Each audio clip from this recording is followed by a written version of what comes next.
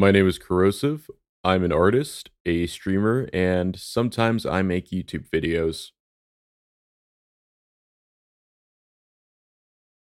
How did I start using the internet, and how do I feel it has affected my life? I started using the internet actually at a pretty early age, like around, I'd say around 5 years old when I was in school. It's when I started first really using it. Like I've known about it for longer, like since I was 2 or 3, because my mom would use it and she'd tell me not to use it. And so I wouldn't because I was a good boy. But when I was 5, I started using it because we did it stuff in computer class and they would teach us how to use the internet and all that. The only what I'd do sometime is my mom was an art teacher. She didn't really have an office specifically or like her own classroom that much. So I'd go to the computer lab after school because I went to the same school that she taught at for a while. And I would play around on Lego.com and I would play all the Bionicle games and the Shockwave Lego RC car game and play the hell out of it. And that's how I first was really introduced to the internet. And I thought, oh, it's a place to like play games and find cool animation. It wasn't until later that I started using the internet to its full potential. I was like 14 or so, and my buddy Corey in high school showed me Newgrounds, and then I was introduced to Newgrounds, and I made an account in 2012. I didn't upload anything until like way later, until after I got a computer and of my own and software for actually drawing. But I've always been drawn to the internet, and I think overall the internet has affected my life in a net positive, despite being a very pessimistic person and seeing a lot of things on the internet that make me question why we don't have another great flood or anything like that. I think that the internet has been overall positive on my life as a whole. I made some great friends. I've gotten to stay in touch with friends that I otherwise wouldn't have been able to because of just distance and because like I just didn't really have a way to contact them in any other way besides the internet. Yo, shout out to you, Justin, and to you, Corey. Glad I'm still able to stay in contact with you two guys and to help me make friends with people that I never otherwise would have been able to. For example, I wouldn't have been able to be friends with you, Alistair, if the internet didn't exist, or my buddy Hanzo, who I've been talking to for over 10 years and lives in Japan. So, yeah, the internet's been a pretty good thing overall, and I'm glad that I've met some cool people using it. I got into creating art the same way most kids do. I just started drawing. That's literally it. I've been drawing ever since I can remember. I've drawn the walls as a kid, which is not surprising to anybody who's ever been or had a child. Kids just draw stuff constantly, especially walls. Um, but my grandmother really encouraged me to keep doing art. She'd do different like arts and crafts things with me, like making uh making Play-Doh from scratch and then just making stuff out of that, doing paper crafts, things like that. My grandmother was really supportive of me doing art with a bunch of random activities when I was a kid. I just kind of kept doing artistic things as I got older. The main thing I would do though is draw. And I've been drawing pretty often ever since I was a kid.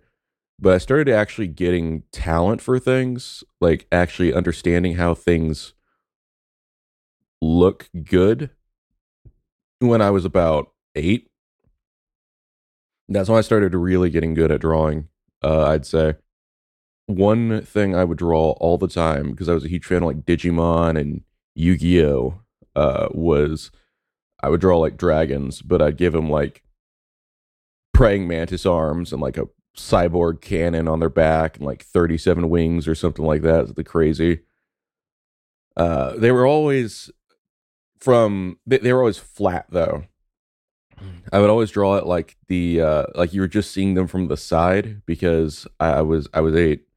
And that's the best way for me to understand how to like do stuff like that back then was just design it on its side and figure that out.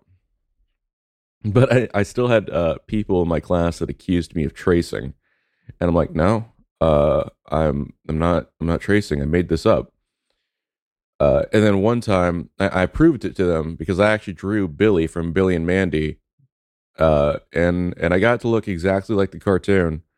And I was like, see, I can actually draw. I drew this one when I was bored, and yeah, I've just been kind of drawing ever since.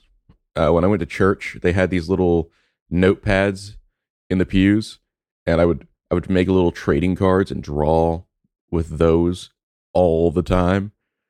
I would just constantly be drawing. I'd never stopped drawing. Yeah, that's how I got into creating art, and I just kept with it up to this point.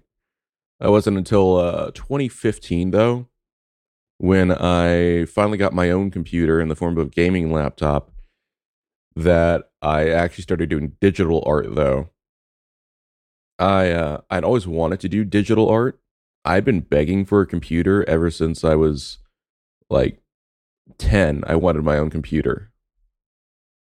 Now that, I had my own computer at that point, I also I kept working my job that I had and I got Manga Studio 5 and I got a drawing tablet. Well, my mom got a drawing tablet and she let me use it, but I was really the only one that used it. And so that it just kind of took off from there. I've gone through like 2 other drawing tablets since then because at one point my program started messing up and I thought it was the tablet messing up. It wasn't. It was just the program being weird. And so my buddy Justin, shout out to him, on Christmas got me like a cheap drawing tablet that lasted me for a very long time. It was cheap, but it was good, and it was only like $60, but it was really really good for that $60. At some point in 2020, I bought another drawing tablet. This time a Huion, and I've been loving that. It has a screen and all that, and that's been wonderful. I have considered getting another tablet since then because I've heard good things about other tablets, but right now this one's doing me fine, so I'm just going to keep going with it. I always wanted to do animation, and I got like a DSi when I was like 14, so I started doing stuff through Flipnote. It was pretty bad, but I did stuff. And then I didn't really have animation software until I got Clip Studio Paint EX. I got EX because it was on sale, and because I was still dealing with that Manga Studio issue with getting the lines not to be weird and funky. So I just got bought completely new art software. I haven't really animated too much since then because of really bad ADHD, but I want to do more with it. I'm gonna do more with it. I've dabbled in 3D modeling, but I've never really stuck with it. I need to like actually focus and learn 3D modeling and get it down. It's just I'm dumb, and I when I want to do something, I know what I want to do with it, and I want to make a person or I want to make a monster. I don't want to make a stupid fucking donut. So I've never done the donut tutorial, but I've actually like done things with Blender because like if I wanted a donut, you know what I'd do? I'd go to I'd go to fucking Dunkin' Donuts and I'd get a fucking donut. If I want to take a picture of a donut, I could take a picture of a donut. I want to make weird shit that doesn't exist, or like creepy monsters, or like anime stuff or whatever in 3D. But nah, that's basically my history with all the forms of art that I've experimented with. Though I actually I'd like to experiment with music as well. I've never played an instrument in my life really. Like I had a guitar as a kid, but it was an acoustic, and I didn't want to learn acoustic guitar. I wanted to learn electric guitar because I was a dumb kid. Now I'd be okay with either. I'd still prefer electric because of certain techniques you can do with electric that you can't do with acoustic. But being able to play both is nice. Yeah, I'm considering getting more into music production too. Who decides the value and the meaning of an art piece? I'd say that the meaning of an art piece is decided solely by the artist when it comes to the piece's actual meaning. However, you can assign a piece your own form of meaning depending on how it's affected you or what you think it might be. However, it's never going to be actually the true meaning of a piece. The true meaning of a piece is always going to be with the artist and what the artist says. And if we don't know what the artist says, we'll never know the meaning. And we just have to live with that. We can speculate all we want. We'll never know the actual answer. You might have a piece where it's like, I feel like this was, I feel like this was really trying to, the artist trying to channel his inner pain. I feel like this was the artist trying to let loose his emotions of frustration and anger. And like the actual meaning could just be, I just wanted to like draw, like cool fire and demons and hell. And like that could literally be it. We don't know because the guy could be dead or he might not want to say because part of marketing art is letting people assign their own meaning to shit and then hoping they buy it based off of something stupid like that, which gets into the subject of the value of an art piece. Value of an art piece, the emotional value, I say it's worth a whole lot more to me than the monetary value. The value of a piece is determined by the asshole that tells the artist to make the piece and then by the idiot who bids on it. And that's how it goes when it comes to modern art, like gallery art, where like people actually do active bidding and stuff. That's how that gets made. You have a manager that tells you what to do, and then you make it, and then whatever. Or like you have a manager, and then they see your piece, and you're like, "Hey, do you think like people buy this?" And he's like, "I don't know, try something different." And yeah, it's fucking dumb, and I hate it. I hate modern art. I hate modern art so much. I hate how the money aspect has become more of the thing than the actual quality of the art. Like the stupid fucking banana taped to a wall. I know that's not the most recent stupid thing, but it's the one that's in everyone's mind because I don't think it act like you might be trying to make a statement or something. Probably not. You're doing it for the publicity because you knew it would, make fucking waves in the media. If I wanted a banana, dude, and I wanted it taped to the wall, I could spend like $5, go to Walmart, buy a banana, buy duct tape, and tape it to my own damn wall if I really felt like it. There's no skill in that whatsoever. No skill. I don't know who made that. I don't give a shit about looking it up because they're going to be remembered for that one piece and then nothing ever again. They're never going to have accomplished anything in art aside from a stupid fucking banana.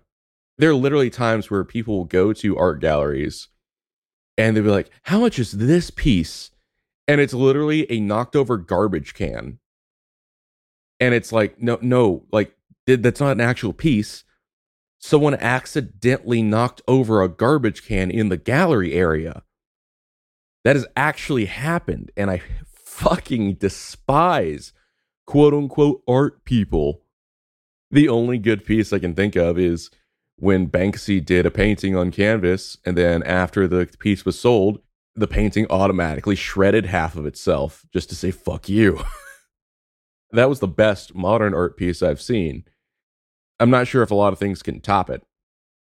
I'm not a fan of modern art and how people assign value to it monetarily, but I think that how an art piece affects you emotionally and how it affects you, maybe even spiritually, depending on who you are, I think that says a lot more to me about your taste in art than the value of something in terms of money.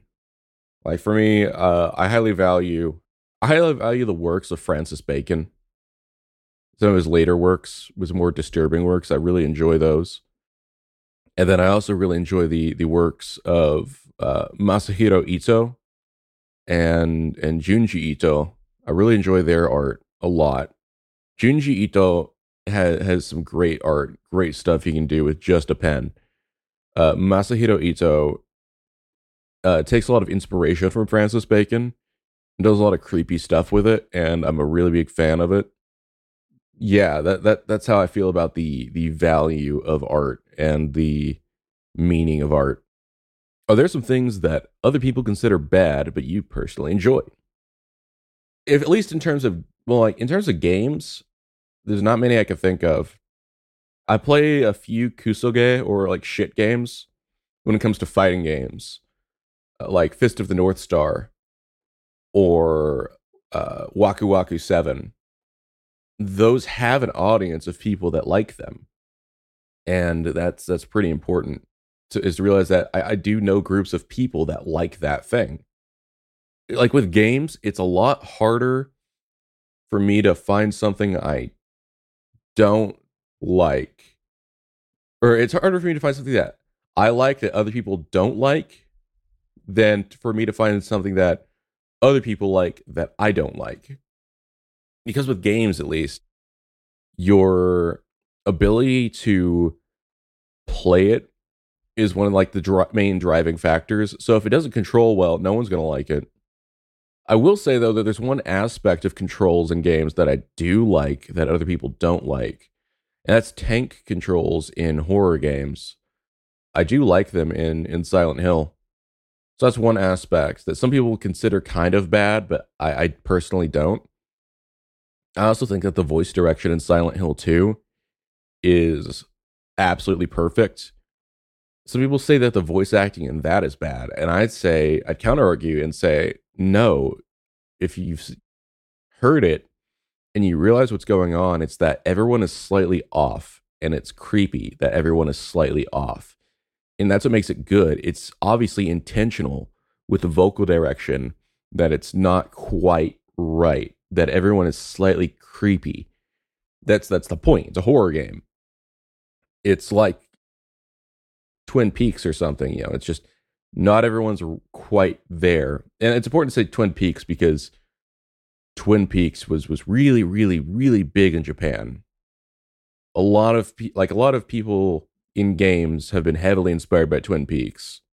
Like Swery, shout out to Swery, he's great. He made a Deadly Premonition, and that obviously has a ton of influence from Twin Peaks. But most game, like even then, people agree that Silent Hill 2 is fantastic, even if there are certain parts they don't like, and that might just be because they don't understand a certain aspect or because they don't like the feeling of the tank controls, which is understandable. However, when it comes to anime, when it comes to anime, there are some shows that I like that other people despise. Now, people have started to see this show in the same way that I do over time, but the anime School Days, I think, is a fantastic piece of anime, fantastic work, an adaptation of a visual novel, and that visual novel has some endings. It has some endings, all right. It's got some endings. School Days goes from being generic to going with one of the more interesting endings and ends up becoming a deconstruction of a subgenre of romance anime that you never thought it would be. I don't want to spoil any more about it whatsoever because I want people to actually watch it or to play the School Days visual novel. I think it's subversive and genius. When it comes to music, there are things that I like that other people will hate. They'll absolutely hate. So I like grindcore, and nobody likes grindcore really unless you're like really really into heavy, harsh music. I like gore grind and porno grind and all that because it's really it offends, and I like when something challenges people's sensibilities. And the one I know that offends people more than anything is anal cunt. Anal cunt. It's literally like the most offensive name they could think of. They have horribly offensive songs that like you're gonna have to bleep these out because of how terrible they are. Like the naming conventions are terrible, and the music itself is literally Seth Putnam screaming his head off. Like his vocal cords sound like they're going to die. The instrumentation is really really shit because they're just playing as fast and as hard as they can, but it's in a good way. I think it's good. Okay, so one song with Anal Cunt that you're gonna have to bleep this out is "You Were Too Ugly, So I Just Beat the Shit Out of You." Another one was you probably don't have to bleep this one out. "I'm gonna give you AIDS." That one's bad. They've got Chris Barnes is a pussy. You're a fucking cunt. You're pregnant, so I kicked you in the stomach. When I think of true punk rock bands, I think of Nirvana and the Melvins. Not an offensive one, but people get mad at that one. You're gonna have to bleep this one out. You rollerblading, recycling is gay. If you don't like the Village People, you're gay. All our fans are gay. You're gonna have to bleep this one out. Cop calling, and then they turn it all around and release the album Picnic of Love, which is all sung in a terrible falsetto. So like really soft, gently played acoustic guitar. And it's got songs like "I Respect Your Feelings as a Woman and a Human." It's got songs like "Saving Ourselves for Marriage." It just stupid shit like that. And then Seth Putnam is like, "I was watering my rose garden when you came out and said," it's like that the entire album. And it's beautiful, and there's no cursing whatsoever. And the only reason the entire album has an explicit label on it is because of the band logo and the band name. Even though they only put AC on the album, it's pretty much the logo that they chose that gets it the explicit rating. That's one thing that I like that other people won't like, and I understand. It's literally Seth Putnam being edgy for the sake of being edgy to offend literally everybody that exists. Rest in peace, Seth Putnam, or rest in piss, whichever you prefer. And I like a lot of punk rock, especially like hardcore punk rock. And I know that's very divisive among people. I think the importance of challenging the status quo, or of challenging what the majority of people think is right and sensible, and what they think is in good taste, is pretty important. And that's why I like a lot of punk rock and really like typically offensive to most people music. In terms of movies, I it's funny. I feel like I should have recorded this after I do this, but I haven't seen it yet. But I'm going to watch it. I'm going to watch Freddy Got Fingered because I've heard it's actually genius. I have nothing to say on it currently at this moment. I do know that people hate it though. Even my buddy Alex on the Screaming Into the Ethernet podcast watched it and he absolutely despised it. I'd say the environment greatly affects the creative process, and your environment is not just limited to what you are surrounded by physically, but the people you're surrounded by and your mental state. I'd say that I I need to improve my environment. Work on making it where I have less distractions. I need to like turn off the internet when I draw and just have all my songs downloaded and just listen to them. I already have them all downloaded. I just got to turn off the internet on my computer and just draw. because I have really bad ADHD. But I'd say that not only does the physical environment you draw in affect you, the people you surround yourself with will, because the more experiences you have with people, the better art you're going to be able to make, unless your piece is about solitude. Even then, you need to surround yourself with people at some point afterwards, so that way you can make a contrasting piece or be able to draw upon those feelings of solitude in retrospect and be able to really bring something out about it. Like if you want to make a piece about solitude, that is completely fine and I understand that, but you do need to have real friends. That's a very important thing. The people that you can visit, laugh with, hit when they're being stupid idiots, hug, get hit by when you're being a stupid idiot. And so I'm really appreciative of my IRL friends for being there for me and helping my artistic environment, my creative environment to improve in that way. I think though that your mentality, your emotions also affect the creative process. I have major depressive disorder. You don't have to take this out or anything. I don't mind admitting it. I just don't advertise it about myself on my Twitter bio because I'm not a fucking cunt. Uh, and I don't like exploiting my mental illness for the sake of cash. I do have major depressive disorder.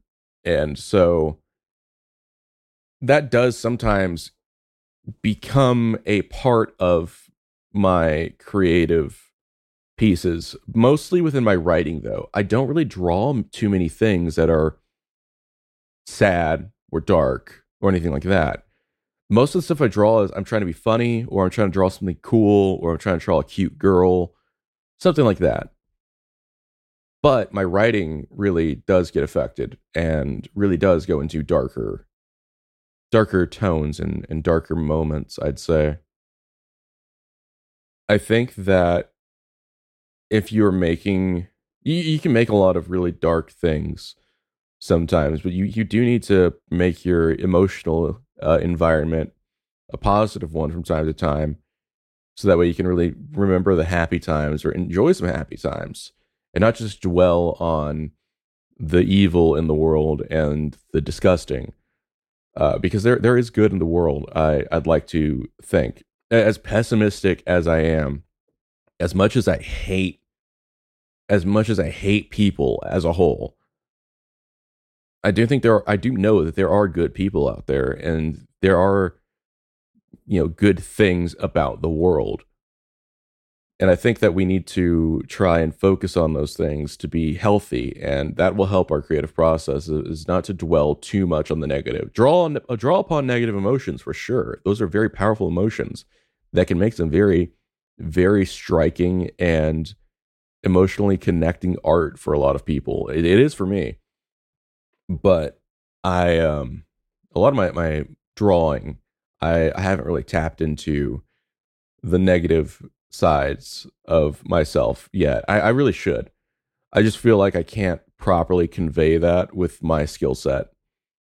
Yeah, keep you have friends around. Make sure that the workplace you're in is that your workspace is suitable for creating and enjoy life. If you're having trouble with writing, I'd say if you have a chance, I'm going to say this: get a boring job, work at a McDonald's or work at a factory or work in retail, because it will help you in the long run. You're going to be forced to think of things that you wouldn't otherwise have thought about, and you're going to get bored and you're going to want to escape. And so what you're going to do, if you're me, is you're going to create things in your head and you're going to think of new ideas. And that's a good advice I have for writers. My buddy Justin, one of the best writers I know, personally at least, that's what he does. He's worked boring jobs, and it's helped him create some of his best art, some of his best written works. That's my advice for writers. Work a boring job, and then you'll have a reason to be creative and you'll have a reason to want to write. Which pieces of media have made you cry? When I was a very young boy, up until like the age of like 14, a lot of things made me cry from being scared because I was a giant pussy. I didn't cry during the theater, but Monster House, I saw that when I was like 10 years old in theater. And when I went home at night, I cried because I was scared. Again, massive pussy as a child. My mom wanted to pull me out of the theater because she knew I'd be scared by it, and I'm like, "No, mom, I'm okay. I'm okay. I'm okay. I can watch this. I'm a big boy now." Let's see. When I was very young, I refused to watch Monsters Inc. when I was like 6 because it had monsters and it was about the monsters in the closet, and I was absolutely terrified of just the concept. It's like with normal people and the Texas Chainsaw Massacre. They don't ever have to watch the movie. The name enough is going to scare them and is going to conjure the most brutal images in their head. And that's what Monsters Inc. did for me when I was 6. Since then, though, nothing has made me cry from being scared ever. Horror is one of my favorite genres, and the game I'm currently working on with some friends is a horror game. My favorite pieces of media are, well, I mentioned it earlier, Texas Chainsaw Massacre from the 1970s, Silent Hill 2. Silent Hill 3 is also great. I think Silent Hill 3 and 4 are scarier than 2, but I prefer 2's story. But yeah, I love horror now, so I don't really get scared of things anymore. I will jump at certain things because, duh, it's engineered in a way to take advantage of fight or flight. Like, I don't like Outlast because of that. But nothing's made me cry from being scared since I was a very young child, or since I was like a kid. However, there are things that have made me cry since then. So I don't watch a whole lot of live action shows because I don't care. I don't care about live action that much. It's not interesting to me. There are some great actors, I will admit. And I do like watching older movies. Like I said, Texas Chainsaw Massacre, Taxi Driver, things like that. But I have seen animation that has made me cry before. Tengen Toppa Gurren Lagann.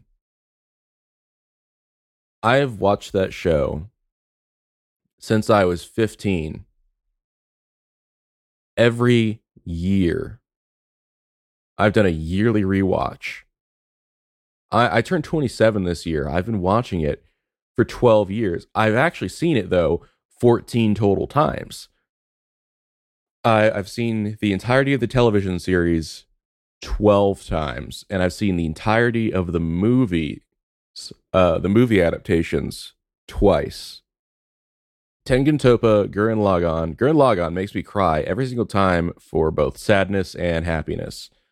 Uh, there's multiple reasons it makes me cry, multiple points in the series and multiple points in the films. I will tear up. I'm not afraid to admit that. It's just a mixture of emotions for me. That series is something I watch when I need a pick me up. When I'm at my emotional low, I will watch that series. And sometimes I just watch it because I just want to watch it. That's why I've seen it more than one time a year. And it gets me every single time. Or another show I've seen or whatever that made me tear up was A Silent Voice. It's an anime about a deaf girl and the boy that used to bully her. they're older and he realizes some terrible things he did as a kid and feels bad about them. And you should watch it. It's very powerful. It's got beautiful animation. I'm a huge fan of it. A lot of series have made me cry, and a lot of stuff has made me cry for the sappiest reasons. I've been reading shojo manga and like romance manga since I was like 14. So a lot of those can make me cry when they're good. I don't remember every single one of them, but this is actually a shonen romance manga that made me cry, and that is Bakuman. Bakuman is a manga about two guys making manga. And it starts when they're in like middle school and then goes into high school and then goes into college. And then after that, the illustrator wants to marry a girl. And the conditions are she said she would marry him if his manga gets turned into an anime and she gets to voice the main heroine. That manga made me cry. That manga made me cry like a baby. Fun fact, it's drawn and written by the same duo that made Death Note. So yeah, I did not expect to cry from a manga by the guys who made Death Note. That is not something I expected by a long shot. I have a playlist of depression music that I haven't really cried to very often. A few things I've cried to in that playlist. Not too many times. I don't really cry that much in general. It's as much as I deal with depression, it's hard to get me to cry unless it's like a sappy emotional thing, in which case, yeah, it's still also hard to make me cry. I have to like actually know it really well, or like I have to be really invested to actually cry from something. But yeah, the song "I Hate That You're Happy" by Tiny Little Houses, um, that song makes me cry. That song definitely makes me cry. I've listened to the song "I'm Fucking Alone" by Harley Poe a lot more than I expected to in the past year of finding it, and yeah, I haven't cried to it, but I listened to that song quite a bit.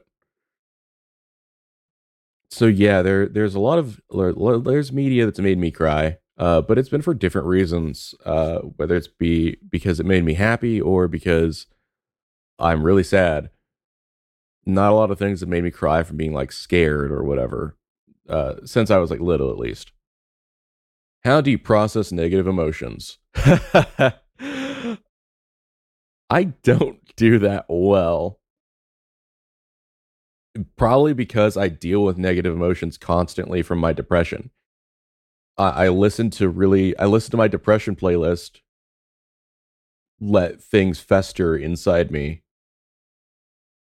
It's bad, and then with the moment that I'm able to, I will go and like read manga or watch an anime that I know is like a sappy love story or something to try and get some sort of escapism from my own misery. And yeah, that's typically how I process negative emotions. I deal with a lot of loneliness. Finding that escapist fantasy is what I that's what I go for. I've always felt alone. I've always felt worthless. I've always felt disgusting. It's really kind of started since I was like 12 is when it really hit. I I don't the one emotion that I don't process well is sadness from being lonely. That's that's something I've been working on since forever, but sometimes it's just a bit too much to handle. Experiences I've had with fighting games. So, My life has been very, very, very video game centric. Ever since I was a little baby, I had educational games that I would play. Ever since I was a little kid. Well, my grandfather had a PC that had emulators and ROMs on it somehow. I don't know how he got it, but he had like Neo Geo games.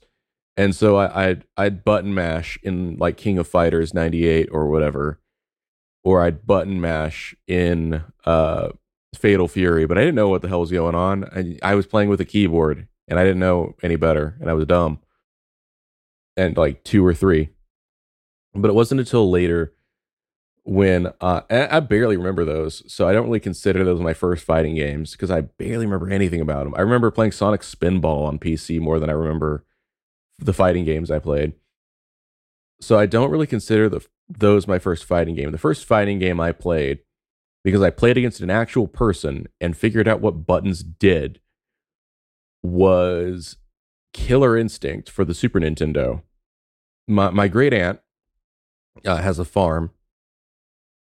My cousin had a Super Nintendo, and I played Killer Instinct with him. I never beat him as a kid because, duh, I was a dumb kid. I didn't know how to do special moves or anything. And I didn't know that, oh, this does light, this does medium, this does heavy. I just pressed buttons, and I played Cinder because I thought he looked cool, and I always played Green Cinder because I thought he looked the best. That's the first time I really played a fighting game because I played it against somebody.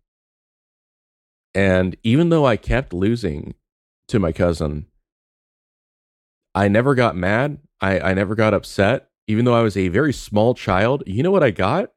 I was excited. I was happy because I wanted to play again.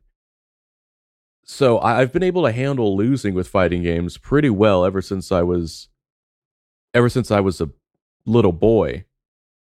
Then when I got into high school, one of the first friends I made was Corey. Again, shout out to my buddy Corey once again. And then he invited me to a place at the local university that they would all go to on the weekends and play fighting games. I didn't own any of the consoles that we played on. I did not own a PS3 at the time or a 360. I owned a 3DS and a Wii, and that was it. And so I played fighting games and I lost constantly, but they taught me over time, hey, you do this motion, you do a quarter circle and then a punch to do a fireball. You do a backwards quarter circle and a kick to do a tatsu. You kind of do a weird almost reverse fireball to make a dragon punch to do a shoryuken. And so I've been playing fighting games ever since then. And then my second year of high school, I met Justin, and he joined our group because he transferred from a different school, and I became fast friends with Justin, and he was really good at fighting games. He was I feel bad because he was so good that people would tell him to stop using his main because they couldn't beat him, and it got to where it wasn't fun for them.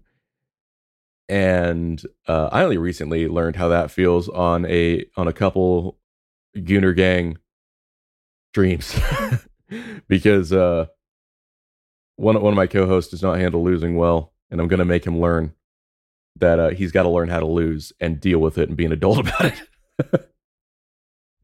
No hard feelings, Matthew. But I would play fighting games and I would lose a lot. I never really won too many times because I was just button mashing or I was barely learning how to like tread water within the ocean that is fighting games. Then after high school, I got that gaming laptop, and one of the first things I did was get like Ultra Street Fighter 4. And I learned how to play that a little bit. I dabbled with it. I didn't play it too much, but I dabbled with it. And then I found other fighting games. And then over time, I I, I had a falling out with Justin for a bit. Corey had moved moved out of town, gone somewhere else. Justin was still in town. Unfortunately, we had a bit of a we had a bit of a falling out because of a third party, or kind of a second party. I don't know. A third party kind of screwed things up, and so we stopped talking. So for that time, I didn't really play fighting games until I hung out with my buddy Jay, who I met working at a store. I went to high school with him. I never really talked to him though. I just didn't, because I wasn't a talkative person back in high school, and I became a more talkative person as I got older. Jay and I would hang out, and I taught him Killer Instinct. I showed, hey, dude, there's this game called Killer Instinct on Xbox, and it's really fun. Do you want to play? And he's like, hell yeah, dude, I want to play. And like he would play Thunder, and I would play, I'd play Jago, and I'd play TJ Combo. Then I later on got the game when it came out on Steam, and I've been playing a lot since then. But it was actually shortly after I started working with Jay and hanging out with him, I I reconciled with Justin. For a while, what we would do is every few days we would just hang out together and play fighting games. We we would play fighting games a lot. We would play a lot of Third Strike. Back then, actually, on my personal Twitch channel, we did some streams together where we would play fighting games together, like Street Fighter Alpha 2 and like Third Strike and stuff. And those were cool times, and I enjoy those times. I miss those times. Eventually, we had another falling out because certain things weren't handled well. So I just kind of kept playing fighting games on my own a bit. I had been using Discord since then, since before then.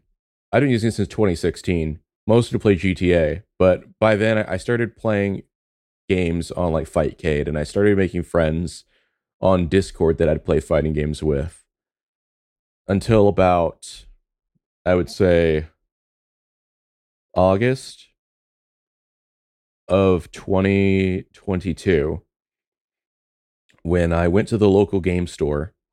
And by local game store, I don't mean like a video game store. I mean a store that sells trading card games and board games. I went there on a whim after applying at a job somewhere. Eventually found my group of IRL friends again. You know, not again, but like I found a group of IRL friends, and I found people that play fighting games in that group, Matthew and Alex. Then in December of 2020, actually no, in November of 2022, Alex works at a record store, and the people that own it were like, "Hey, yeah, you guys can like play fighting games here or whatever when we're closed," and stuff like that. And so we did for a bit. And then I was like, "Yo, what if we started a Twitch and we started streaming us playing fighting games like 2 days a week or something?" The ongoing joke of the Gooner Gang started with me during a game of golf a few months earlier. I'd say like in September or so, maybe October, some like late September, early October, sometime around then. And so we'd all been saying we were part of the Gooner Gang for a couple months by that point. Then I was like, yo, how about we turn this Gooner Gang shit into like an actual thing? And they're like, yo, that sounds dope. And so we started the Gooner Gang Gamers Twitch. I'm actually thinking about changing that to Gooner Gang TV. But we started the Gooner Gang Gamers Twitch. And ever since December of last year, we've been playing fighting games, and we've just been playing random fighting games, just games that we know, absolute kusoge shit games that we don't know a goddamn thing about, and then we learn about and we learn to love.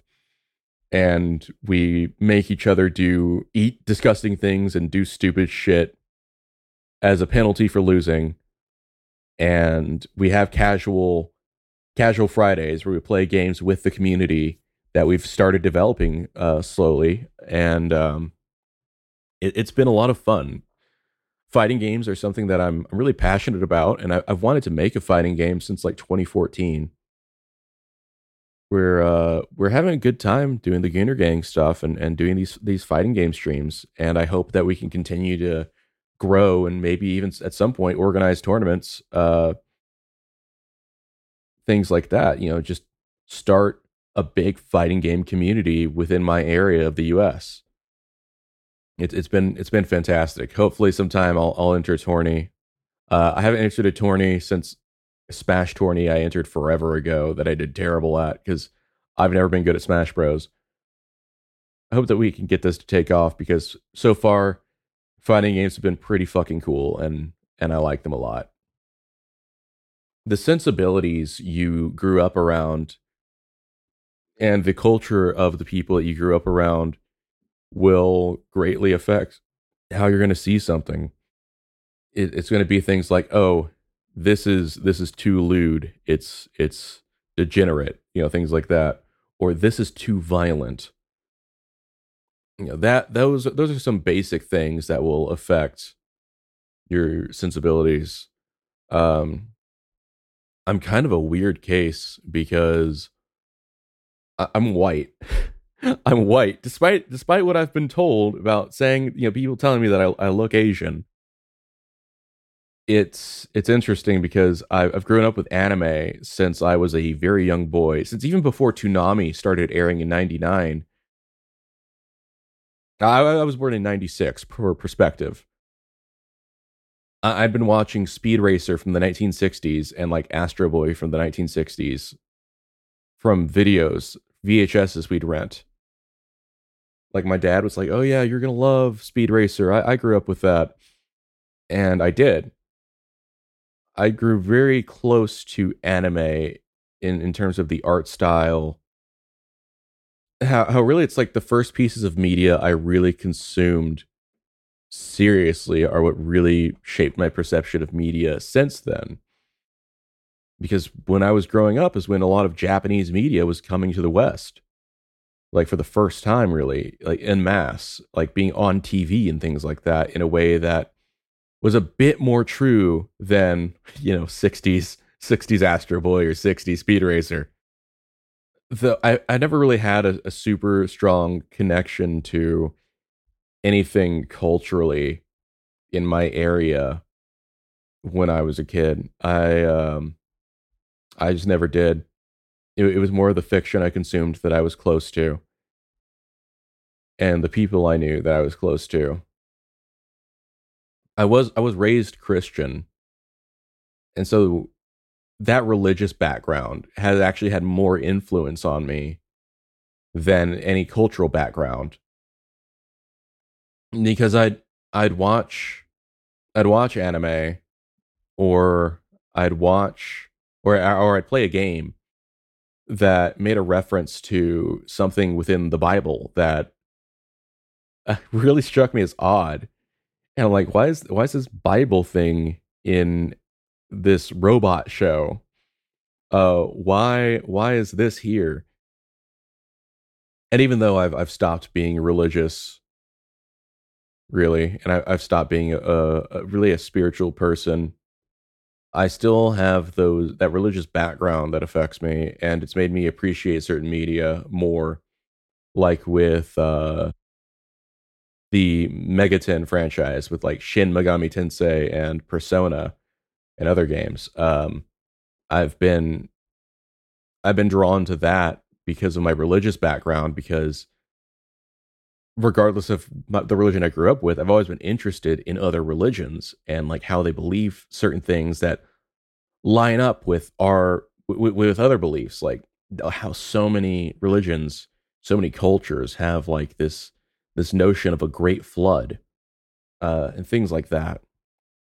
So the religious background has been a lot more important to me than the cultural background, but that might just be a consequence of being white in America. uh, Specifically being in a redneck area where I'm not a redneck. I didn't grow up on a farm. I didn't go hunting as a kid or anything like that. Being raised a Christian made me appreciate certain media in a different way, even if I'm not a Christian anymore, just because it's like, hey, this is like a reference to this certain thing in this religion and things like that. So yeah, I'd say depending on where you're from, your cultural background will affect your perception of media just because it affects your common sensibilities. But for me, it was more about my religious background than my cultural background, I'd say. Here are some movies I'm going to recommend. I'm going to recommend Taxi Driver. It's great. It's fantastic. King of Comedy. Texas Chainsaw Massacre. Psycho by Alfred Hitchcock. Halloween by John Carpenter. Oh, yeah. Jacob's Ladder. Eraserhead. You may notice that most of those are horror, or in some way, they're all fairly dark. And that's because I like dark movies. And dark media is what I like. It's what I can connect with personally. I don't really watch too many live action movies. Actually, there's one more I'm going to recommend, Clerks. But Clerks is a special one for me because it hit me at the right time in the right place. I was working at a gas station at this time. I was working at a convenience store. I was 22, and my girlfriend was telling me to get back into college. It was on Netflix. I saw Clerks, and it hit me hard. It was exactly the stuff that I was going through pretty much. Basically, beat for beat, my life experience at that time, except for playing hockey on a roof because I'm not really a hockey guy. Other than that, I don't really watch too many live action movies that aren't horror or like a classic film that people have recommended to me because they think I'll like it. Just because I have a harder time connecting to a movie than I do a series of like a TV series because you don't spend as much time with the characters unless it's like some sort of massive thing like Avengers or whatever where or Marvel where all these characters and stuff are all interconnected and that was just tiring. I just did not care about Marvel after like I like the first Avengers, it was kind of cool, and I saw the second Avengers and it was like, all right, and then like eventually I was just like, oh my god, just please shut the fuck up. But those aren't movies I recommend. I'll recommend Iron Man because I love that movie because I love the character, and I loved Iron Man as a comic book character before I loved the movie character. That's the only Marvel movie I'm gonna recommend. The rest are just everyone's already seen it or whatever, and like everyone's seen Iron Man, I'm pretty sure. But I'm still gonna say it because I like it. I think that it stands up on its own, and that's what's important about it. The rest of the things I'm gonna recommend in terms of TV shows and movies are anime. I know that not everyone's into that. I am, so shut the fuck up and deal with it. Uh, so I'm gonna recommend Perfect Blue. It's by Satoshi Kon. It's a highly disturbing film that really captures the scary parts of online celebrity in a time before online celebrity was really a thing. This is a movie from the 90s and it captures what internet people, like internet famous people, actually deal with better than a lot of other things do. And it's terrifying and it's fantastic and it's disturbing and I love it. Perfect Blue, watch it. I'm also going to recommend Redline. Redline is a gorgeous, gorgeous, gorgeous, gorgeous, gorgeous, gorgeous movie. If it gets a 4K remaster, I'm going to buy that. If it gets an 8K remaster, I'm going to buy it. Whatever, I'm going to watch Redline in the best quality that I can. If you ever needed to see a movie that will sell you that hand drawn animation is the coolest form of art ever, then watch Redline. I love Redline so much. It's so good. It's a dumb popcorn film, but the visuals and the music are just so amazing that like you just have fun with it the entire time. I'm not a big fan of movies where people are like, "Oh, we're just having a fun time" or whatever. Where it's like it's just a dumb action movie. I'm not really a huge fan of those, but Redline is like the exception to me. That it's so good that if you're interested in animation whatsoever, or even more, if you're not interested in animation whatsoever, and you need to see why people love animation, you need to watch Redline. It is fantastic. I'm going to recommend Guyver, old anime that I like, but I'd probably read the manga as well, just because the anime leaves off on a cliffhanger ending. There was a live action American movie of it. There were actually two, I think, and they're not very good. They don't convey the dark tone of the original, and they just feel like dumb Power Rangers movies. I'm going to recommend School Days again, either the visual novel or the anime. I would say watch the anime first, probably, and then play the visual novel. I'm going to recommend Hajime no Ippo, which is a boxing anime that I have been watching pretty often for the past few months, and I'm really loving it. It's making me interested in watching Aishita no Joe because I heard that was really good too. And that's another boxing anime. It's just it's a bit older. It's from the 70s, but I heard it's great. But it's not probably not going to be for everybody. I'd say for Aishita no Joe. So I'm going to recommend Hajime no Ippo because it's a Madhouse production from like the late 2000s or like the late 90s, early 2000s. I'm going to recommend Gurren Lagann, of course. Duh. I've already gone into detail on one of the previous things about why I love it so much. I'm going to recommend Great Teacher Onizuka. That is a fantastic manga series and a fantastic anime, and I love it. You can use Onizuka's face for reaction images until the end of time. It's wonderful. I'm going to recommend the anime Golden Boy, not the manga, but the anime. I feel like the OVA of Golden Boy is better than the manga because the manga gets a little too raunchy for my taste. Like I like raunchy stuff. I mean, I draw porn. It made Kintaro a little less charming compared to the OVA series, where I feel like he's really, really charming and really funny, and I really like him.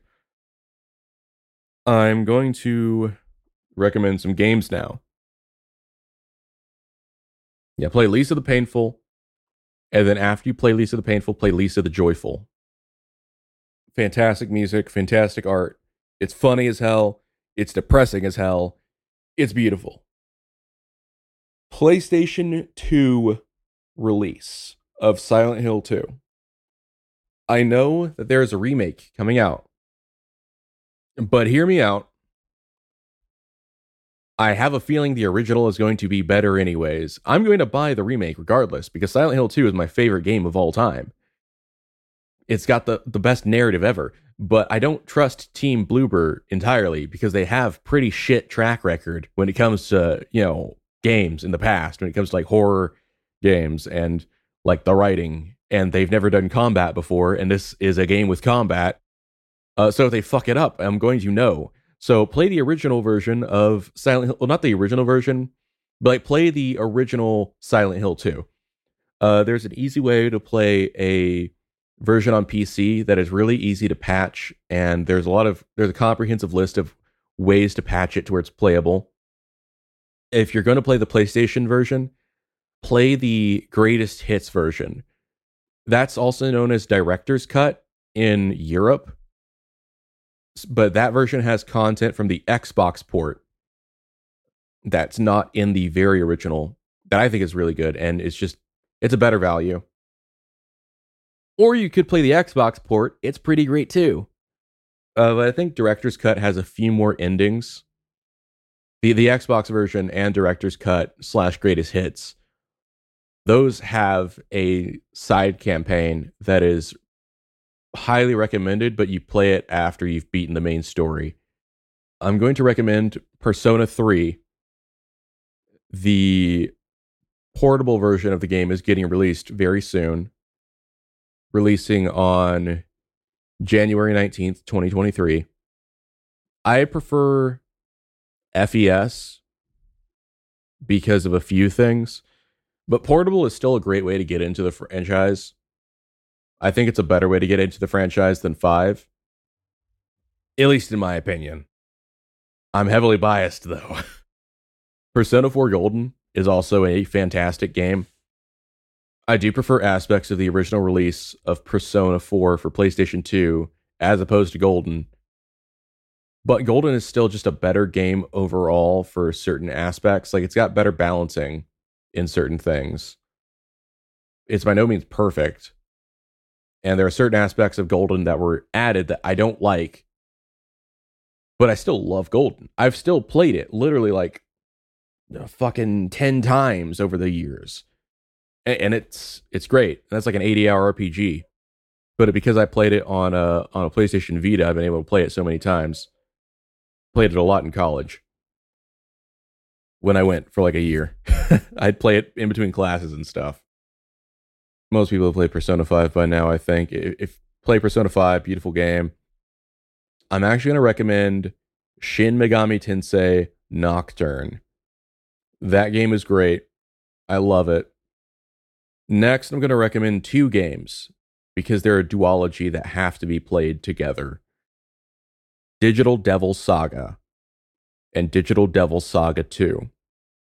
I'll go ahead and say it. The first game ends on a cliffhanger that is resolved in 2.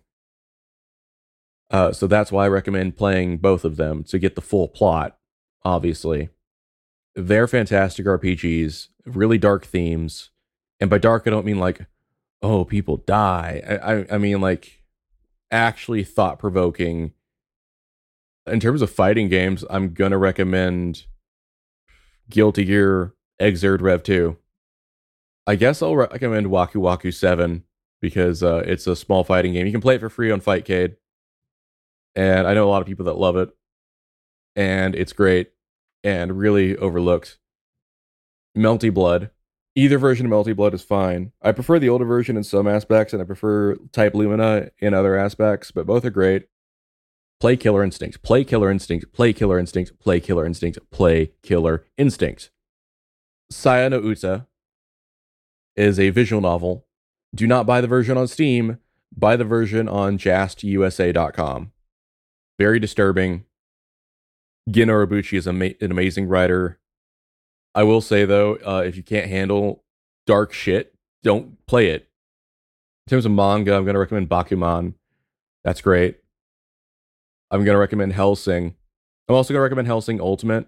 That's also great, but that's an OVA. Read Hellsing.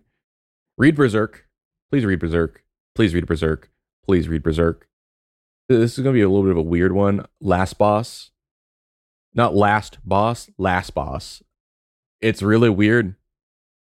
Like, it's not great. I guess I wouldn't say really good. It's experimental, and I appreciate that about it. Read the JoJo's Bizarre Adventure manga. Yes, the anime is gorgeous and beautiful and great, and I love it. But read the manga. Specifically, do not read the color scans. Read the black and white version, because the black and white version has so much more detail, and the color scans are not colored by Araki. They're colored by just some random guys at Shueisha, because the color scans are made as a bonus for like a digital purchase of the manga through Shueisha's service or whatever in Japan. So don't read the color scans. Read the black and white versions first, because they're great, and the color scans get certain aspects wrong. Like Jotaro is supposed to have green eyes, as described in Part 3, but in the Part 3 color scans, his eyes are blue. That's wrong. There are multiple things like that, where they're just weird errors in the in the parts of the color scan that are just wrong and contradictory to information we know. Read the black and white. Welcome to the NHK. That's a great light novel series and a great anime. I could honestly go on and on and on about recommendations. In terms of music, listen to Below Ground one word, below ground. Listen to Uh-Oh Slater, also all one word. Listen to Negative XP. Look into that whole genre of music. It's great. It's fantastic. How to make friends. That's a difficult one because it varies from person to person. But I think one of the greatest ways to make friends is just to find something you guys have in common, whether it be like a hobby or like life experiences you've had. Personally, I think hobbies are a bit easier to make friends over. So like if you're dumb like me and play card games where you waste money, you can make friends that way. Or if you play video games and waste money, you can make friends that way. Or if you draw, try and make some artistic friends. And if you're really lucky, maybe make some autistic friends as well, because those guys are great. The best way to just make friends is just to find that one thing you guys have in common. I have like way too many friends to be fair, like that I've made through like my decade of an online presence, to the point where it's like uh I sometimes forget, like, oh yeah, I haven't talked to this guy in like 2 years. So that's the state I'm in. So I'd say try and be kind and find people that also have similar interests. Don't be too kind, don't be a pushover, and also keep your friends list manageable.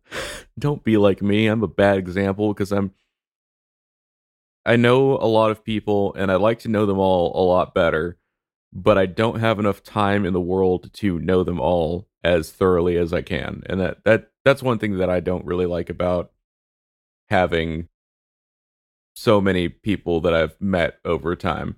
It makes getting to know them on a more personal, deep level a lot harder. If anything, I'd say have a few very good, strong friends, and you don't have to worry about too many others. You know, just have those few that you know will stick by you. I forget how I met Hanzo. I met him through Twitter. I don't remember much else. I was browsing like Japanese Twitter or something, and I saw his thing pop up, and then he followed me, and I followed him, or whatever.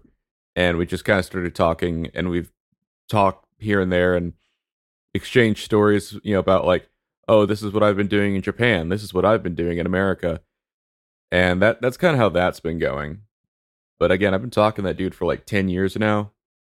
Yeah, it's pretty cool because that guy's hobby is learning languages, and that guy knows way too many languages. He knows English really well. There are certain things that he still doesn't quite get, but he's better at English than I am at Japanese, while also studying Chinese and Spanish and Italian. He's awesome. Crisp Rat. So there's an artist called Rebecca Doodles. She has a Discord.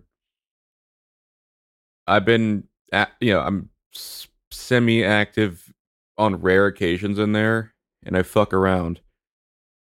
I met Crisp in there where he was doing stupid shit in VC, and at the time I was a regular, or I was semi-regular on Screaming into the Ethernet, and I was like, "Hey man, you want to be on this stupid podcast full of retards?" And he's like, "Sure, dude."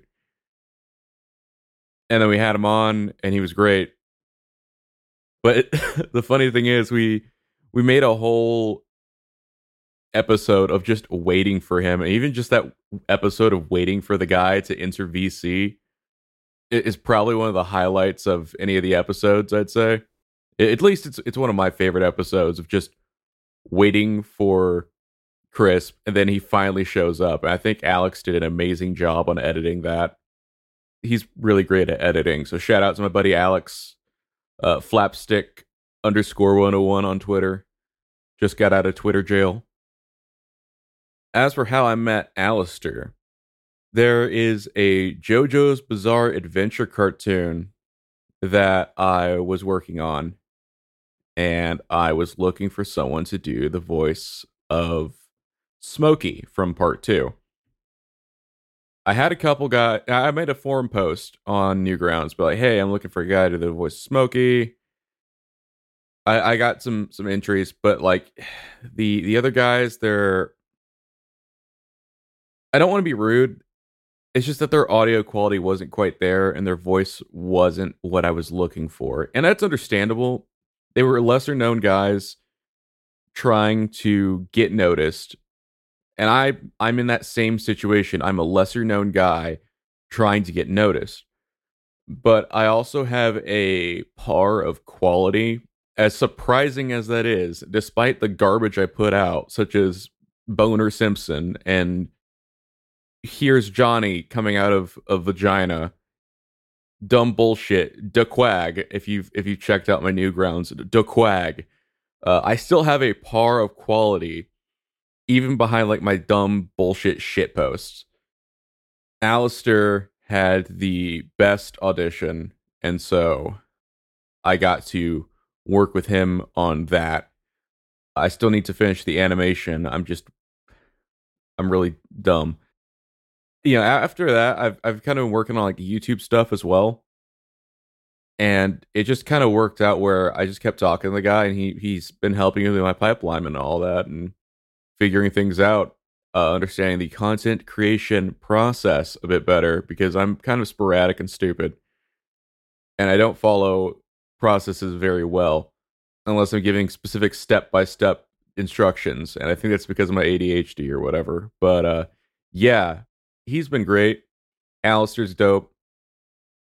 Shout out to you, Al. No, you're the asshole asking me these questions and editing this. Let's see. As for the guys on the Gooner Gang, Matthew and Alex, sometime in August, I went to a tech company to apply, like a an IT company, a local place. And I gave them my stuff. I'm like, blah, blah, blah. Here's my application. I didn't know what the fuck to do after that. I was like, okay, I got nothing better to do. I'm in town. I'm tired of being alone and having no friends because at the time my buddy Justin and I weren't talking, and I didn't have any friends in town. I went to the local card shop. I made friends with people, and things just kind of worked out. I met Matthew and his shitposting ass. I met Alex. Alex and I have uh have similar mindsets when it comes to making stupid bullshit and doing dumb creative shit. that's that's led us into I think what's going to be a very fruitful working relationship when it comes to making dumb bullshit. There's a musical project that we're kind of working. We're working on that game together, along with another friend of mine who secretive and likes his privacy. So I'm not going to mention his name, but he knows who he is. He's a great guy. I love that absolute math spaz. But I'll put it like this: there's a project for Alex and I called "Slurp These Testes." I kind of want it to be a surprise. Expect that at some point. The recipe for negative mental health is going on social media and looking at all the bullshit and seeing all the stupid shit that people post on Twitter and TikTok and stuff. I don't have TikTok because I don't like the Chinese government spying on me. I don't like the American government spying on me, and I'm an American citizen. But I really don't like the Chinese government spying on me. One thing I'd say to never do is go on TikTok. Only use Twitter when you have to. I've been trying to use it less, but I still end up scrolling and shit just because I'm trying to get a presence out there. I would say for sure try to avoid avoid that shit. when I really want my mind to be in a positive place, I watch some really nice videos on YouTube that make me happy. That I love all this positivity and all that. People that are really positive have never been negative behind the scenes or anything. I love watching Mr. Beast videos, and I love watching the guys give give a homeless man $100. No, I fuck that. I hate that feel good content shit. It's garbage and worthless. It's just trying to make people feel good and has no artistic integrity whatsoever and doesn't do fucking shit.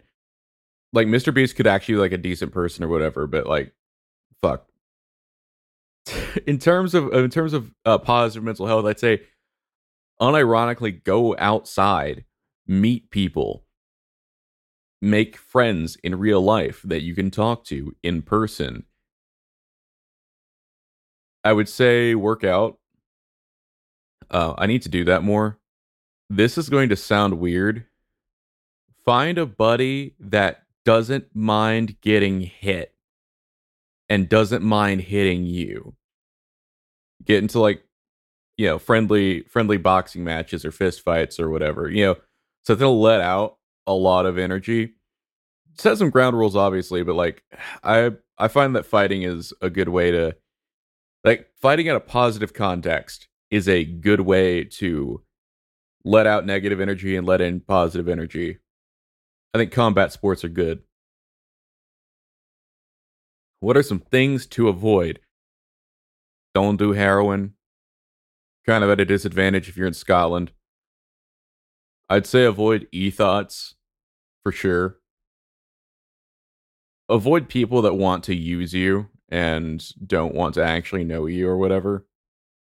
Try to find sincerity within people, and even though it's really hard to find people that are actually sincere, it's really easy to tell people that aren't sincere because they'll talk about how genuine they are and shit like that on social media. Anything that lists itself as an audiophile piece of equipment, because it's probably just a scam, go through like actual instrument shops and shit like that, like Sweetwater or whatever. This is a pretty open question of just things to avoid. So I'm just going to keep going on and just random shit to avoid. I'm going to say avoid EA games. They're always going to be buggy pieces of trash. And if you buy them, you are a fucking idiot. If you ever buy them on release. If you ever buy a sports game, listen, dude. No one gives a shit. Don't buy fucking Madden. Get NFL Blitz. Get Madden '08, and then you're good. Get the one that's really good that everyone agrees is good. You don't have to get the new one every year where it's just a fucking piece of shit that tries to rip you off every goddamn second that you play the game. Corn syrup. I'm real bad at that because I like drinking barbecue sauce, but avoid corn syrup. I'm sorry, man. Like, avoid it, but like, I like my sweet baby Ray's, but avoid it. Avoid TikTok. Yeah, avoid TikTok. Avoid Twitter. Avoid Tumblr. Avoid Facebook. They're all terrible and evil and make you lose faith in humanity. Also, avoid incoming traffic. Strategies you have developed to sleep and your history with sleep. My strategy I've developed to sleep is called drinking alcohol until I get a little tired, and then I sleep kind of in and out throughout the night, but like at least I get sleep. That's what I did last night. I just got myself like a big ass can of fucking Mike's Harder and just drank that shit down, and then I kind of got some sleep. My history with sleep is this. When I was a little wee baby, I had colic, which is like a stomach thing that sometimes babies get. And it made it where I always had a big tummy ache and I would cry my head off, apparently. My mom and dad would do shit like rock me in a rocking chair to get me to go to sleep. And then I'd fall asleep. And then they'd stop rocking me and set me down. And then I'd cry and wake up. Or I'd wake up and cry. One of those two. I don't know which came first. I can't remember. Then they'd do shit like put me on top of the washing machine or put me on top of the dryer to try and soothe my stomach. And that never worked. Oh, that worked, but like for like the first 6 months of my life, I had colic, and when it finally went away, I think still to this day, it's affected me where I just don't sleep like at all. I can't sleep at normal human hours without some sort of like pill or some sort of alcohol or whatever. I am a terrible insomniac. My brain, I cannot shut off my ability to think. Like, my ability to think critically happens constantly. It's annoying. I can't stop. I can't turn off my brain. I won't stop thinking about different things at all times. I have no off switch for my brain. I never have. And so what happens is I ended up like being awake until like 8 a.m. throughout the night. And then I fall asleep at 8 a.m. And then I wake up at noon. And then I go to work. And then the cycle repeats and repeats and repeats. And it's terrible and stupid, but I'm dumb. And that's what happens to me. I've always had a terrible thing with sleep. My dad worked second shift, and he's always had terrible issues with sleep. My mom's dad works third shift at the mines, so yeah. But my dad for sure has always had issues with sleep. I might have gotten that through him. Maybe. I don't know if I have like a genetic disposition for insomnia or whatever. Yeah, sleeping doesn't work for me. I went through all of school, like all of school from the age of like 6 to the age of 18, getting like max 6 hours of sleep, average 4 to 2 hours of sleep. And that's how I lived my life. Even when I didn't have like video games with a backlit screen or anything like that, I just couldn't sleep. I'd like get up, I'd turn on my light and I'd read a book and I'd still just not be able to sleep. Sleep is a thing that I love very much. And when I do sleep, I end up sleeping for like 12 hours sometimes. But like most of the time, I just can't sleep. What makes you happy? Boobs. Boobies and butts. Titties and butts. Now, a lot of things make me happy. A lot more things make me upset. But a lot of things do make me happy. Being able to talk to friends. The few times where people tell me what they like about my art instead of just saying, "Oh, it's good." That makes me genuinely happy because if I'm just told my art's good, it's like, okay, that's empty. That doesn't say anything. You aren't. You're just saying it looks good, and like I get it, but I like it when someone can be constructive. That's when it's really meaningful to me. Is when someone can be meaningful about what I've made and say, "Oh, the composition here is good," or "Hey, the color choices are very nice. And it's got a good palette." Things like that. I also like it when it also makes me happy when people tell me what to improve on with my art or whatever I make. Like, hey, you should work on this part of anatomy, or hey, work on your posing to make it more dynamic, or this. Because then I have an understanding that this is what I need to work on, and then I can work on that and improve that and hopefully get better.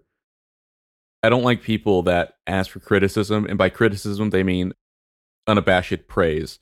That's fucking stupid. You're a fucking idiot. If you're asking for criticism, you are asking, what can I improve on, not what did I do well.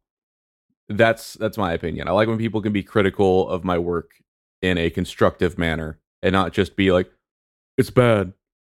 I've had like one guy that did that, and I said, okay, you say my art's bad, but like, I also think that Jackson Pollock isn't very good as an artist either, and that guy's work sells for millions. So I don't know what to tell you, man. When I hear good music, when I find like new music that's really good, I've been listening to a lot of Negative XP, O Slater, With Love, Mom, Below Ground. Finding all that music out has been really, really nice and it's made me pretty happy. Finding all that whole section of music, I like it a lot. Let's see what else makes me happy. Oh yeah, playing Silent Hill. It's a depressing game when I play Silent Hill 2, but it's also a game that makes me extremely happy because I find unabashed joy in that game for some reason because my brain no work too good. Finding new games that are interesting. It also makes me happy when I can find a new game that I think will be interesting to watch, not just to play. So if there's like a game I find and it's like, oh, this game looks fun from like a gameplay perspective, but it also looks fun to watch, or like I can put a spin on this to make a bad game fun. That's what I like. That makes me happy. I've been genuinely pretty happy doing the streaming with Gooner Gang again, and it's made me want to do more streaming on my own personal channel. Another thing that makes me happy, this is kind of embarrassing, but reading good romance manga makes me happy. Um that improves my mood, so that way I can vicariously experience a nice beautiful romance, because that's something I'm just not allowed to have apparently. um so at least getting to experience it through characters, that makes me happy, even though I'm not allowed to have that personally.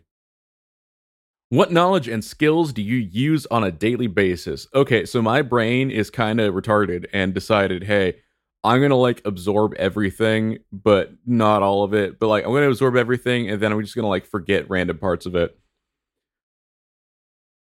I'd say the most important skill that I've learned is critical thought. But as I said in the sleep question, it also has ruined me horribly because my brain does not shut off. Something else I also use on a daily basis would just be my general knowledge with computers, because I've been using computers since I can remember. I have a pretty good memory, and from the first time that I can actually like remember using the computer was like, I think it was about maybe 1.5 to 2 years old, and I was like playing computer games. More and more I've understood things when it comes to electronics, to the point where like I operated cameras at one point when I was 13 for a church I went to until like I was 18. I've done camera work for a local news station back when I was in high school, when they needed somebody to fill in and they're like looking for students that knew how to do camera shit. I guess I also use my knowledge of OBS pretty often because I use that weekly for Gooner Gang. Though I'm always finding new and interesting ways to use OBS and new plugins and stuff. So that's still a learning process for me. I also keep learning more and more about like figuring out bit rates and shit like that, and getting that to work. The skills and knowledge I use varies day to day depending on what task I have. Well, my history with YouTube is quite a bit longer than my history with streaming as a viewer, at least. As a viewer, I've been watching YouTube since I would say 2010 regularly, but like I'd see it now and then sometimes, or before that. My first video I ever saw on YouTube, my my childhood friend Christian showed me a clip of Brian Griffin in the banana suit doing the peanut butter jelly time dance in 2005, and that's the first YouTube video I ever saw, and I didn't laugh, and I was like, okay, this is a thing. And yeah, that was my first experience with YouTube. But then in 2010 I got my first smartphone, and I started actually using YouTube and watching it through the app and all that. I guess actually in middle school, I started watching YouTube a bit through like the Nintendo Wii internet browser. I watched like Angry Video Game Nerd. In high school, I would start watching it through my smartphone, and I'd watch like I'd watch Angry Video Game Nerd. I'd watch a lot of game reviewers like Peanut Butter Gamer, Pro Jared. I'd watch the hell out of Screw Attack. I'd keep up weekly with the Screw Attack news. Yeah, I mostly just watched gaming stuff. And then later, my buddy Corey, like I said before, told me about Newgrounds. And I discovered, some of these Newgrounds guys also upload to YouTube. And so I started finding more and more animators on YouTube. And I'd been planning on making a YouTube channel for a while. Like, I have a YouTube channel that I've had for forever, but I never really made content for it. I didn't start making content for YouTube until recently, but I'd been planning it since at least 2012. Didn't really have a computer of my own, though, so I couldn't really do any video editing or anything, especially because the family computer was a piece of garbage. And I didn't know how to get the software that I needed. So I just didn't do anything with it. I'd considered doing it more and more as time went on, but it wasn't really until 2022 that I actually made content for YouTube that wasn't just like me uploading clips of gameplay or whatever. And while it's an interesting process, I definitely need to improve my process. I need to improve my ability to focus on things a lot more for sure. I kind of came into YouTube at a really shit time too. I wish I'd gotten into the game around like 2015 or so now. That would have been way better because now it's just garbage. It's so shit. God, I fucking hate YouTube so much. Like the company. I like the site. I hate the company so much. My experience with streaming, I've been streaming since 2014 on my Korosivv Twitch channel. It went by a different name at the time. I actually started with a channel called Xylith. That's the one I had since 2014. However, Twitch had a little fucky wucky. They had a hack. I lost access to that account after that hack. So I created a new one under a similar name, Xylith, whatever. After a while, I ended up changing that name to Korosivv when I changed everything to Korosivv in about 2021, I'd say. Yeah, 2021 is when I started going by. I went by Corrosion with like an Xiun, and then I changed that to Korosivv because Korosivv is just easier for people to spell and all that. It's easier. So I've been doing the streaming thing for a long time. I hit affiliate with Twitch on my personal channel back in 2018. That was after a lot of hard work streaming and buying better equipment and stuff. Unfortunately, I started having issues with Twitch as well as a company and as a website, both. As it gave more into the IRL streaming, it became less and less interesting to me as a website, as opposed to when it was about gaming and art. And while I know I could stream on Picarto to stream art, Twitch is the one where I can actually make money through it. And I want to be able to make money through my work and through what I do. It's a bit harder now to stream for a multitude of reasons, especially since after losing a previous job, I had to move back in with my parents, and that sucks. But ever since I've been doing the Gooner Gang stuff, I've been having a lot of fun with streaming because I'm streaming with other people, and I'm having an entertaining time with my friends. I like to get us to affiliate. I'd like to get us to be bigger than affiliate. I'd like us to partner someday, even. That'd be great. It'd be great if we could get ourselves to a higher point on, Twitch's rankings or whatever, because I'd like to get to a point where we can go to a place that has better internet than the record store. Oh my lord, that record store's internet is trash, dude. Oh man, like the video bit rate is garbo, and that's why the video ends up looking like absolute dog water in the recordings, unfortunately.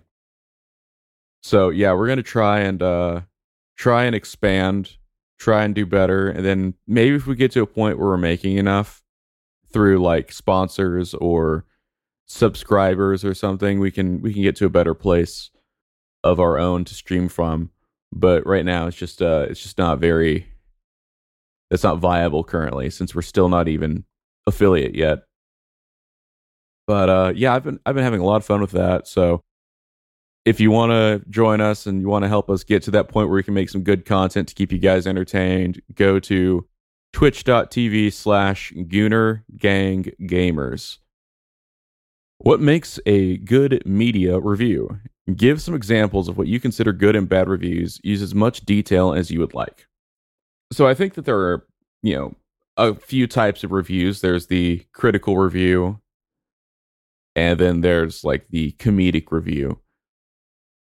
What I think makes a good comedic review is staying on point to the subject matter that you're reviewing, whether it be a game or a movie or music. Stay focused on that. Don't go off and do a bunch of random stupid skits. I hate that. I hate that stuff. If you want to do a skit show, do a skit show. You schizo. I'd rather just the comedy be about the media in question and pointing out its flaws and things like that. When it comes to an actually good critical review, I would say that I'm honestly going to say that like a good critical review just requires an understanding of media as a whole, like having good media literacy. So like if you want to be good at reviewing movies, you need to see the all-time classics, the ones that are considered critically acclaimed films before you can dissect the next film you go see or whatever, and then you review it. If you don't see a movie that is critically acclaimed and then just make a critical review, I mean, you can make something that's your opinion, but you might not understand the forefathers of the medium. Like if you were to review Joker and you haven't seen Kings of Comedy or Taxi Driver, it's not going to bode well, in my opinion. You're going to like the movie, probably. I mean, I like the movie. If you're going to review something, you need to have a good understanding of everything. Now, I think as a whole, though, with games as well, you need to play some important games. And while games are way different than movies in terms of like your ability to enjoy them, because like a movie, it's just the story and visuals and the audio. But with games, you also have to include gameplay, and that's a big aspect of that. If it doesn't play well, a story doesn't mean shit. Look at Heavy Rain or whatever. I mean, that game's got a shit story too. But look at Heavy Rain. If the story was amazing, it would still be shit because the game is shit. Like the gameplay itself is garbage. I think a really good review of like a good critical review would be reviews by Banyatsi Croshaw, Zero Punctuation. Like he adds a bit of comedy in there, but he understands the games of the past because he's played them, and so he's able to understand what a good game is, and then judge games by a certain standard of quality that he deems as the par. I think with like a good like comedic review, that's hard to find. I like some of the stuff by Angry Video Game Nerd, but I've just been watching his stuff for forever. I like season 4 pretty well, but I think that some of the best ones are honestly by Pro Jared. I think he does a pretty good job with like his highlight videos, and I'd say the Alone in the Dark video is pretty great. I think one of my all-time favorites might be his video on maybe yeah, I'd say highlight, virtual highlight, because like it's one that you watch after you've seen his other highlight videos, and so they kind of build on top of each other. And also he with his videos, his comedic videos, while he's doing like the Angry Gamer video, the Angry Gamer review, he always gives a good personal story behind some of the games that he's played if like they're really really bad, like highlight, or like Beyond Two World, or like Two Worlds. That's what it's called. Not Beyond Two Worlds. I was thinking Beyond Two Souls. That's another garbage game. I watch Cinema Snob sometimes, and that's pretty good. But other than that, I just don't really watch too many movie reviews. I just kind of watch movies when I do watch them. I don't really watch too many movies though, even though I really need to. I definitely also need to read a lot more books.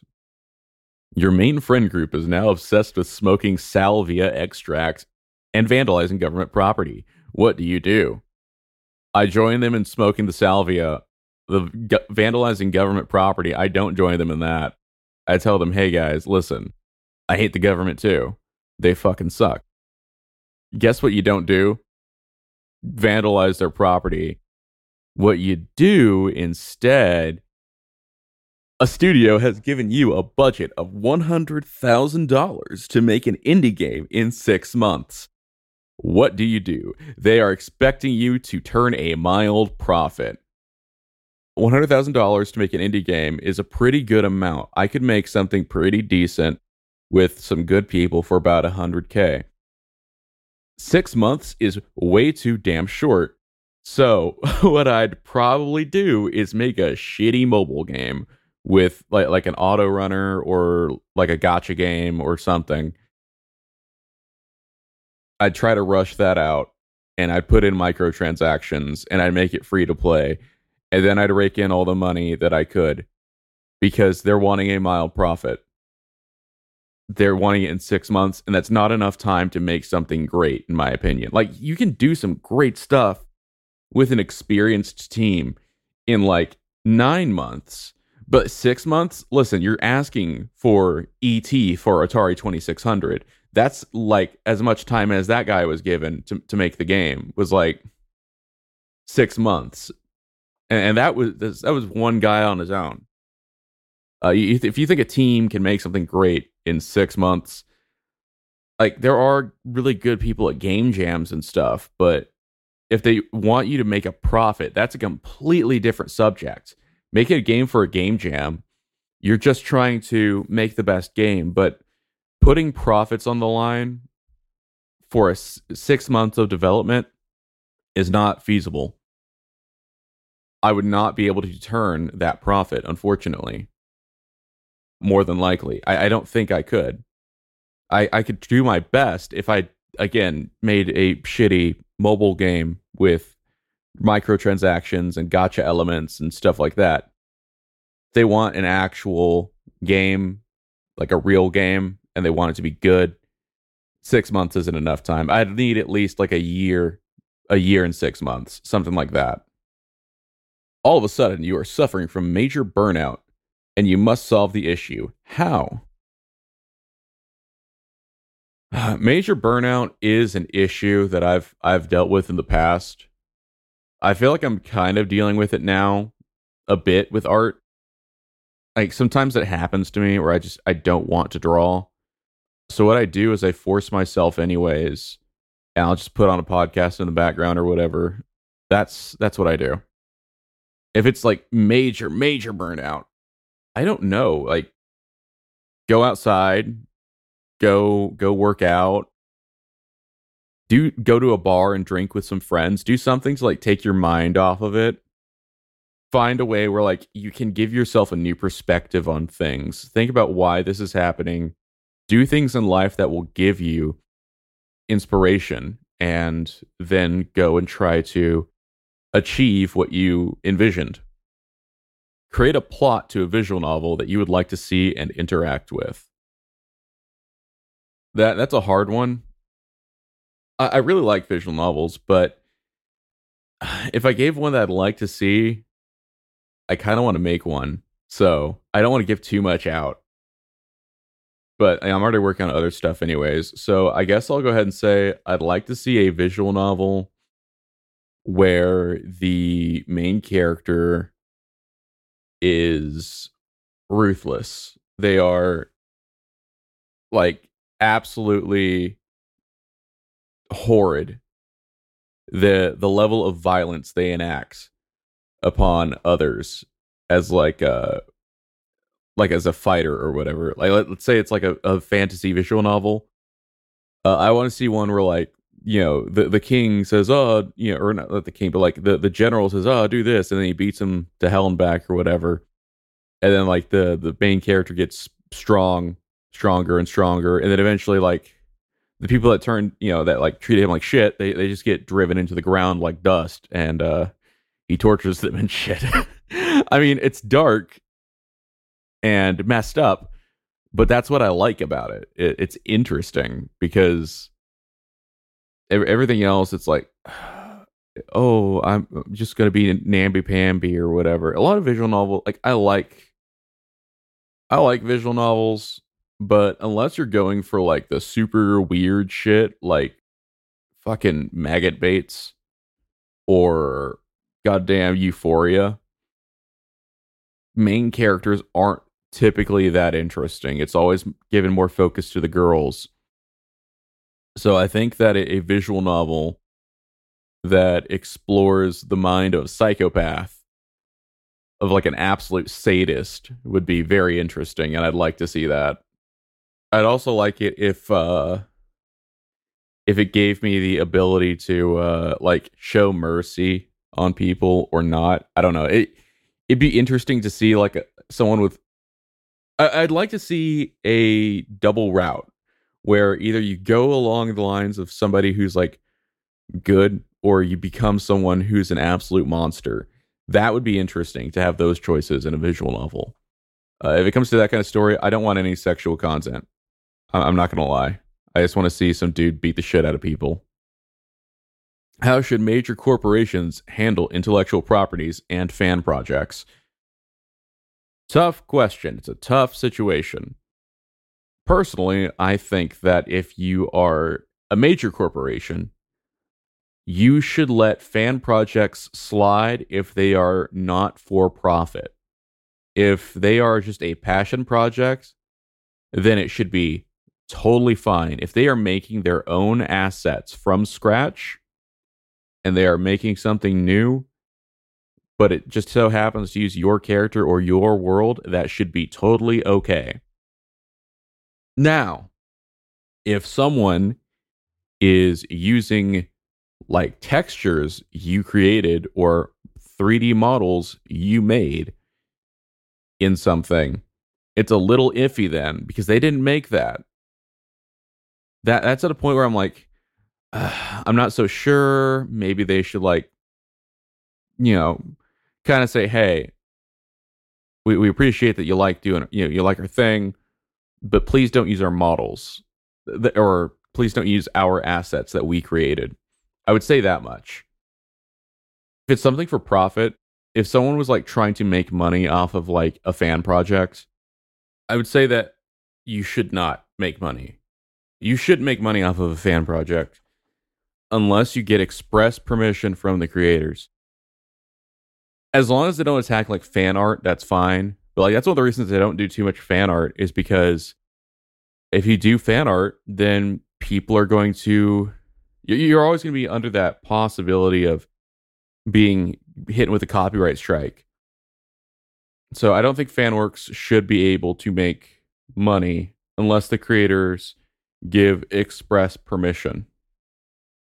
And it might be a little controversial, but if you really want to make money through something, I'm always of the mindset that you should be creative and make something of your own. You should make something that's not derivative of something else, at least. At least not explicitly derivative. Literally every fantasy setting is basically just Lord of the Rings, but they don't take place within the world of Lord of the Rings, if you get what I'm saying.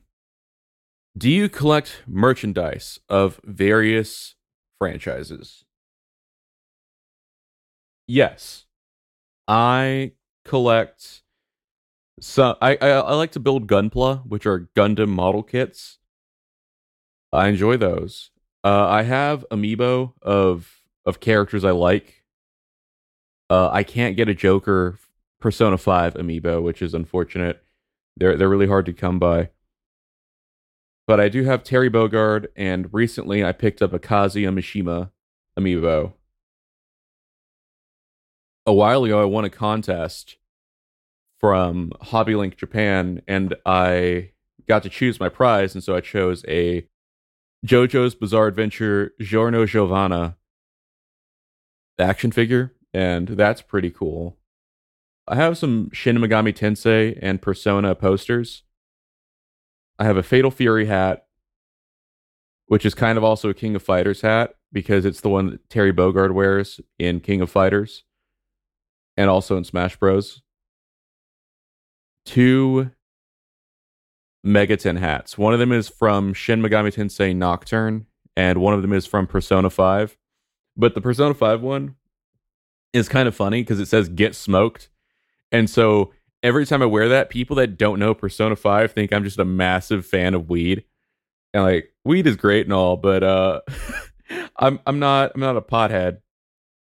So that's always fun to explain. No, it's not a weed thing. Though it's funny because Alex thought it was a Kumatai thing, a thing from a fighting game tournament. I'm like, nah, it's not that either. It's Persona. I have a Getter Robo model kit that I really like. I'm trying to think of what else I have in particular. I have a couple special editions of games. Other than that, like, I don't really collect anything from. I don't really collect too many things. Like, I don't have a bunch of statues. I just have like I have maybe 10 Gunpla, a few amiibo, and then like some shirts and stuff. Though I'd really like to start making my own shit, like my own shirts and all that. I have a few up on various websites, but I need to make more. And I want to see, like a statue of a character that I made, be produced. I want to see like a Xylith statue or like my Korosivv avatar be a statue or something. That'd be cool. That'd be really cool. So yeah, most of my collection is Gundam and Megami Tensei. So like Shin Megami Tensei and Persona. Okay, so my question for myself now that I've thought about it is, hey, Koro, what is the game you're working on going to play like? What kind of atmosphere is it going to be? So my answer to my own question for that game I'm working on with Alex and another friend of mine I know in real life, it's going to be a game that plays like a Link to the Past, but it's going to have the atmosphere of Silent Hill. Just for fun, I'm going to give myself another question. How do you like, what's your favorite food?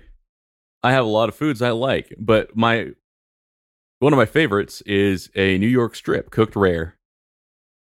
I like the juiciness of it. Don't add steak sauce to your steak if it's a good steak. Try not to worry too much about the opinions of others. I would say worry more about your own convictions. People will follow you if you show strong conviction and if you prove that you are true to yourself and true to your own ideals. Because the moment that you show that you are not honest with your thoughts that you put out in public and the persona you put on, if that persona of yours is nothing like the real you, then you are going to suffer for it. There are countless examples of it. But yeah, you should try to be true to yourself. And while I think that for public purposes, you should not let your actual self be out there, make sure that things that you do and say don't contradict with what others think you stand for. This is a hypothetical, I guess, technically. A group of trolls are trying to make you into a lolcow. They are relatively harmless, archiving what you are doing, discussing what you do on forums, making mean-spirited memes, etc. How should they be handled? Alistair is upset because he thinks it is his fault. They also religiously watch Gunnar Gang Gamers, parentheses, 10 regular viewers, max 75, close parentheses. They make all types of different comments, some good, some bad.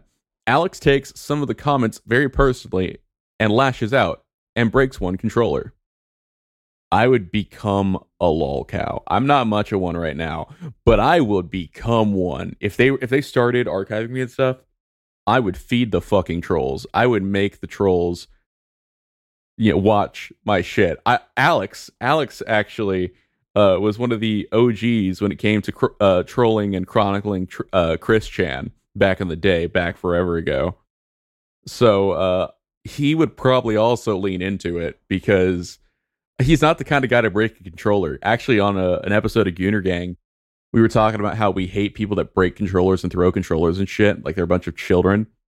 So what we'd probably end up doing is buying an already busted controller that's beyond repair, or like just buy a shell or something and fake break a controller. We do something to make the trolls basically make us money. We would not we would not be able to we would manipulate them. That's how I'll put it. We would manipulate them in such a way that they were making us money.